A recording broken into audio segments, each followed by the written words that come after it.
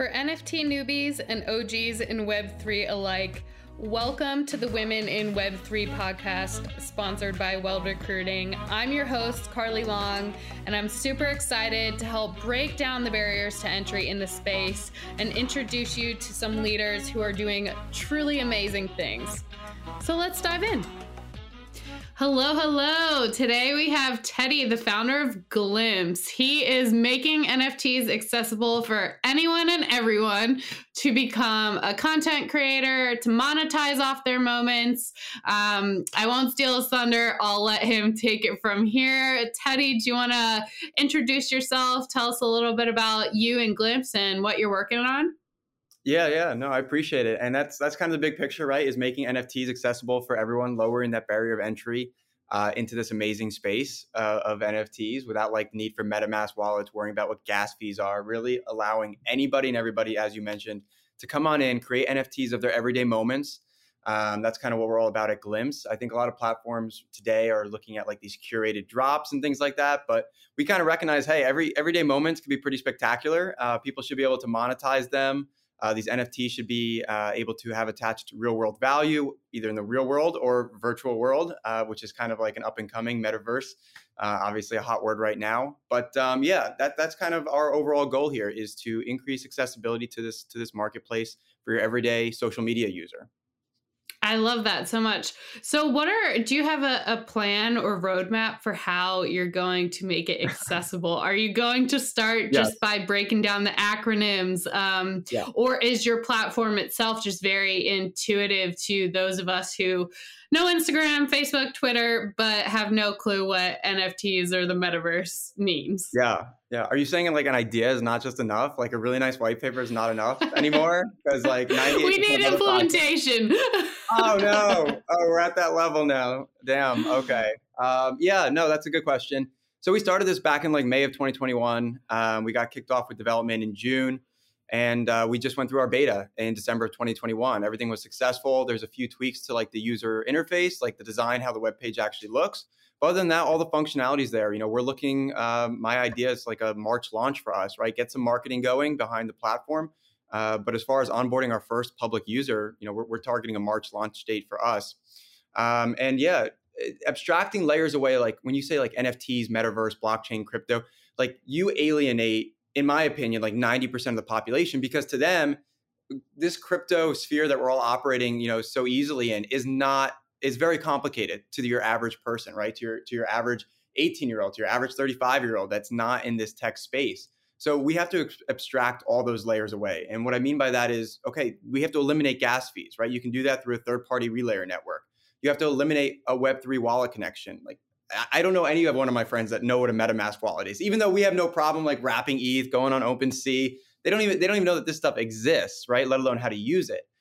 So like things like custodied wallets, right? Very similar to a Coinbase, where it's just easy. You create an account, they provide the wallet, you can send, receive, purchase. Making NFTs accessible via credit debit card. Circle has a great infrastructure for this. They're one of the best payment providers in the space, allowing somebody to come on with their credit or debit card and purchase an NFT without ever having to touch cryptocurrency. Now your market becomes so much bigger than a lot of these Web3 decentralized applications that we're seeing today. So that's kind of what we're starting with. But we do want to give it this very social feel. And that's kind of the big idea behind us, is that social media really hasn't been upgraded from an infrastructure standpoint since like 2004. Like they're still using centralized infrastructure. The user's still the product. The business model hasn't really changed. It's like, how can they extract value from their users? And we're saying, well, Web3 NFTs is all about community. And it's how can we involve our users and almost make them into owners? Right now, they're benefiting from usage of the platform. Those likes, comments, shares, views of advertisements all generate value for us. Why don't we have them involved in that revenue share model, right? It's so simple. These larger companies are going to have trouble really navigating this Web3 space for that reason. I think they kind of lack what Web3 is all about, and inclusivity and involving all users in their revenue model. No fault to them. They're just like a product of how big they've gotten. But this allows like a really great opportunity for startups to come in and disrupt the status quo, is like right now. And that's kind of where we're at. I'm excited for March. I'm excited for where this year goes. Like any developer or any other like platform creator, this is like step one of 1,000 if we're lucky. enough to be one of those ones that make it. So it's all about providing value. That's if we go forward with that in mind, I think we'll be in a good place. That's awesome. So you mentioned you have a few product users already. Are these people who are established content creators? Have you noticed anything between the interest? Is it skewed more male than female? Talk to me about that. Yeah, I mean, that's a good question. I mean, social media, before I got into this like specific space, I would just assume like, hey, it's actually way more females than males. There's actually a lot of male creators as well that are interested in this, which is neat to see. But the female creators are the ones that are saying, hey, like I want to get into this NFT space. Like we want to be at the forefront of this. And we're seeing it, whether it's an NFT space, digital artists, or just regular Instagram, TikTok influencers, like women saying, hey, I want to have my NFT collection, right? I want to be on this train before anyone else is. So like, for example, Eliana, again, is a great TikTok creator. I think she's on Instagram, but I think primarily on TikTok. She has like over 8 million followers or 8.6 or whatever. Whew, and I wish. she's on like, yeah, I know. Like it's insane. And I didn't even realize how many followers that is because I'm not a social media guru as far as like being on social media all the time. But like apparently 8.6 million followers is a ton of followers. And she's just like so down to earth and had a really good conversation with her about what we're building here. And she's excited about it, right? Because she's on all these different platforms trying to monetize her user base. Fair. Also trying to provide value for them, right? How can she connect with her audience in ways that, oh, I'm not just posting a TikTok video that 500,000 people are going to view the same thing, right? But maybe have a live streaming event with like my top followers, if you will. And for Glimpse, it'll be your top buyers or top creators. That's kind of what she's looking at. And she's excited because there's really no easy way for her to convert her following right now. Like if she takes the time and says, hey, I'm going to go on OpenSea and learn all the ins and outs of it. Well, how many of her 8.8 million followers are also going to go there and take that whole, go down that rabbit hole, as we say in the crypto space? Probably very few.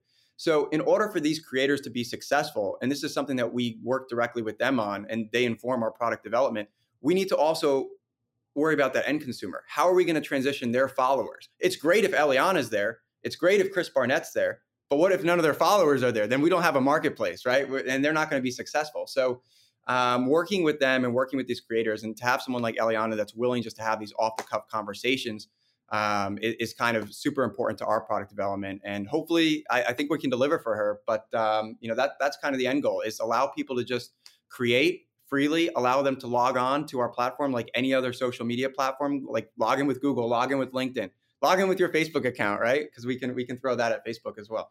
But it needs to be easy. It needs to be accessible. That's awesome. So has Eliana given you any insight into what sort of moment she wants to monetize?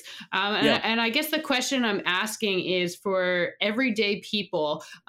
Clearly, there's things like Patreon, Cameo, where people who have a following, they create great content.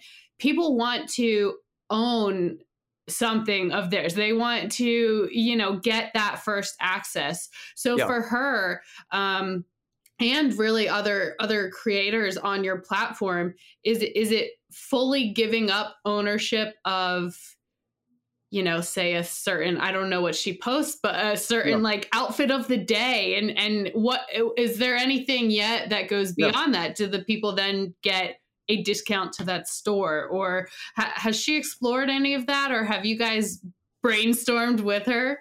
Yeah, no, I mean, that's actually a really good question. A lot of people don't think about, what's going to come along with these NFTs and what people are going to be interested in. And the honest answer, and if someone can give you a better answer, kudos to them, and I'd be happy to listen. But, we don't have a perfect answer to this. This is a new space. So like, just because someone's willing to watch you on TikTok and Instagram, are they willing to pay for some content, right? And then, as you mentioned, you have Patreon model, subscription-based model. Okay, so we know people are willing to pay for exclusive content. Are they willing to pay for one-offs, like one-of-one individually unique items, instead of this subscription-based access, like these level of access? You mentioned Cameo, right? Also a wildly successful business model. They've done great with these videos of saying like, hey, my cousin loves you or my brother loves you. It's his birthday. I want a shout out. And I'll pay $349 for a video. And that's it, right? It can't be traded on a secondary marketplace unless somebody's Jeff, also turning 29 years old this year, who also likes that creator, right? So it has limited value. And But we know these platforms, what they've done well is they've proven that people are willing to pay for exclusive content, for exclusive access. And really what they're paying for is to feel some kind of connection, right? More exclusive connection to their creator that no one else has, right? That someone else doesn't have. I'm more connected. I know what they're doing. I know what their day's like. I know what they're thinking. I was on their live stream. I got early access to their music video drop. All cool stuff. All focus really comes down to the core on connecting with individuals, right? People being connected. On our platform, we have to provide some kind of in real life value or virtual value attached to these NFTs, right? We don't want to be a platform where people are coming to and saying, oh, I'm going to go on Eliana's profile and buy an NFT today. Okay, are you going to come back? Are you just, is that what Glimpse is about? Like just buying? No, we need to be providing value. So working with the creators to say, hey, what are we going to attach this NFT to say it's going to act as an access pass to your live stream on our platform, right? If you don't have an NFT from Eliana, you can't get into this. Or if you don't have this level of NFT, whatever it might be. There's some people that are kind of in the TikTok space with like 20 million followers now converting into the music space. They just dropped their first album. They wanted to drop their first NFT and attach some kind of like VIP pass at their in real life event. So now the NFT is a digital collectible, but it also acts as a VIP pass for their first in real life event. That's pretty cool. Doing that kind of stuff is going to be two-sided, right? The ideas have to come from us. We have to develop it and make it actually possible. But then it's also going to be working with our creators. And the cool thing about it is we're all figuring this out. Like no one's jumping into this and saying like, we know what to do. The creators are going to figure this out. But they've also, when you look at someone like Eliana, she didn't build 8 million followers or almost 9 million followers by chance, right? She looks at her base. She talks to them. She communicates. What are they interested in? What's getting higher engagement, viewership? And that's how she's curating these videos. That's how she's deciding which content gets pushed out. It's going to be a very similar process with Glimpse and with anything they do in the NFT space, whether it's with us or another platform. What is working for their audience, right? And as they build it, and they might build up a different audience on Glimpse than they have on TikTok, and they might have to, do a little bit of give and take. It's going to be us figuring it out. The best way forward is just open line of communication between us and our creators, right? Having a personal relationship with them, I think is the goal. That's awesome. And you've really led into my next question. So thank you for that. I wanted to take a moment. It seems like there's, I guess risk would be the word. There's a lot of risk in this endeavors for both you and the creators, where there really is no path before you. You are literally like walking it through. I've heard the Web3 world be compared to the Wild West.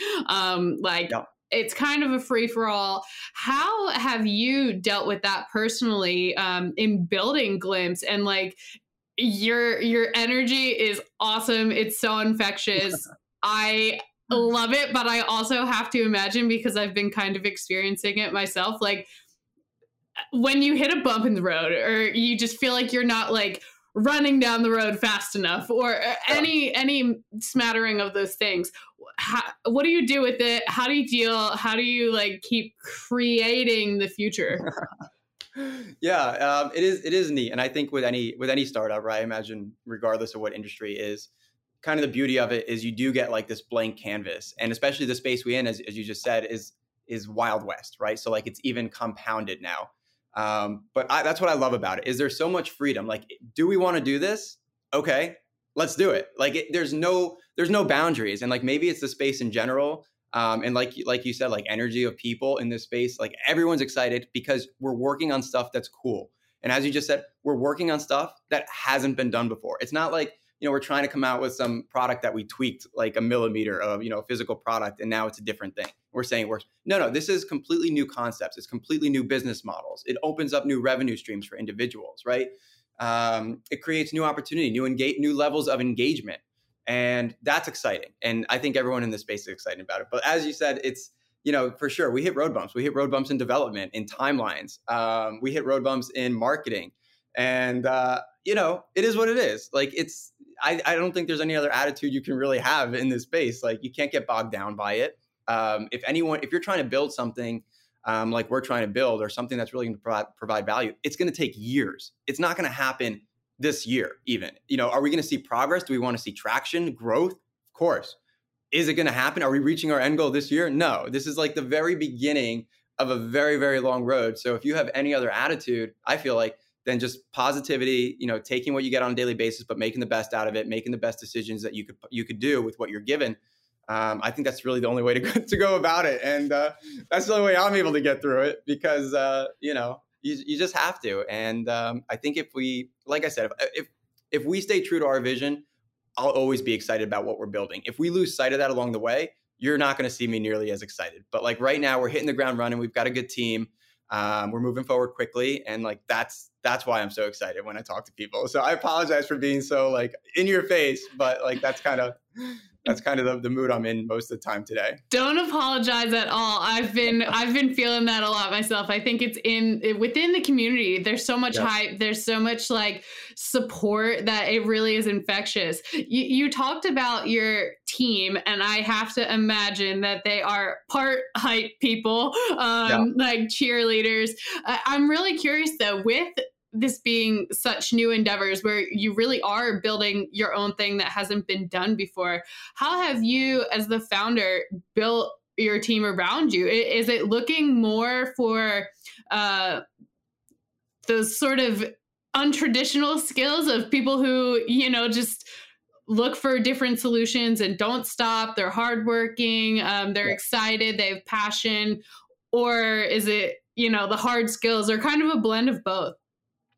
Yeah, I mean, definitely a blend of both, right? We look for people that have the skill set or the background that kind of checks off our criteria, right? Like your boring resume criteria. And then what really comes into play, and it's the huge separator, is the passion, right? And the drive. Because we've met people for our marketing. By the way, Awais Faruqi, our new CMO, absolutely amazing. He's got the background, talking about a perfect blend. He's got the background and he's got the passion. But like, it took probably about 6 months of me looking for him and deciding on him. And we've interviewed and we've had multiple conversations in person with people from Universal Music Group that held like executive level positions there, and they just didn't cut it. And it's not because they weren't great people. It's not because they couldn't deliver a great solution, but they didn't align with where we were at as a startup in this space, right? That creativity mindset, that out of the box thinking, that hey, we have to do this on little resources. We're not Coca-Cola or with $100 million marketing budget, whatever they have.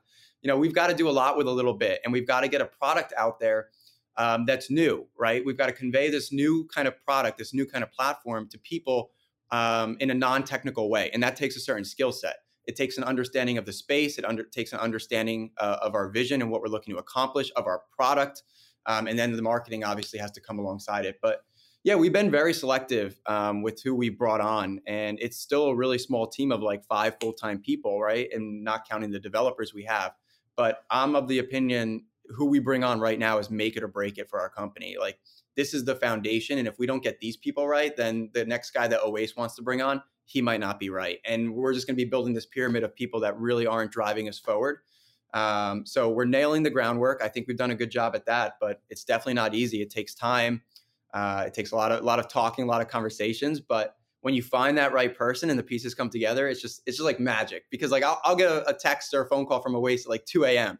being like, I got to just tell you this. We just got to talk about it right now before we forget. That's awesome. That's what we need. Yeah. I love that, because it to me, it kind of mimics what you're doing with Glimpse. So like, you're hiring, the way you do it, it gives chances and opportunities to people who might not have worked at somewhere like Universal Music Group or some like household name brand, but they can come up and be part of something that is also similarly creating, chances and opportunities for someone who doesn't know the ins and outs of crypto. Unfortunately, we're getting short on time here, so I'm going to put you on the spot for my final question, because it's just been in the back of my mind since we started here. It's a fun one. I know you said you're not a big social media guy, but if you could monetize one of your own moments from your life, you can pause, take a moment to think about it.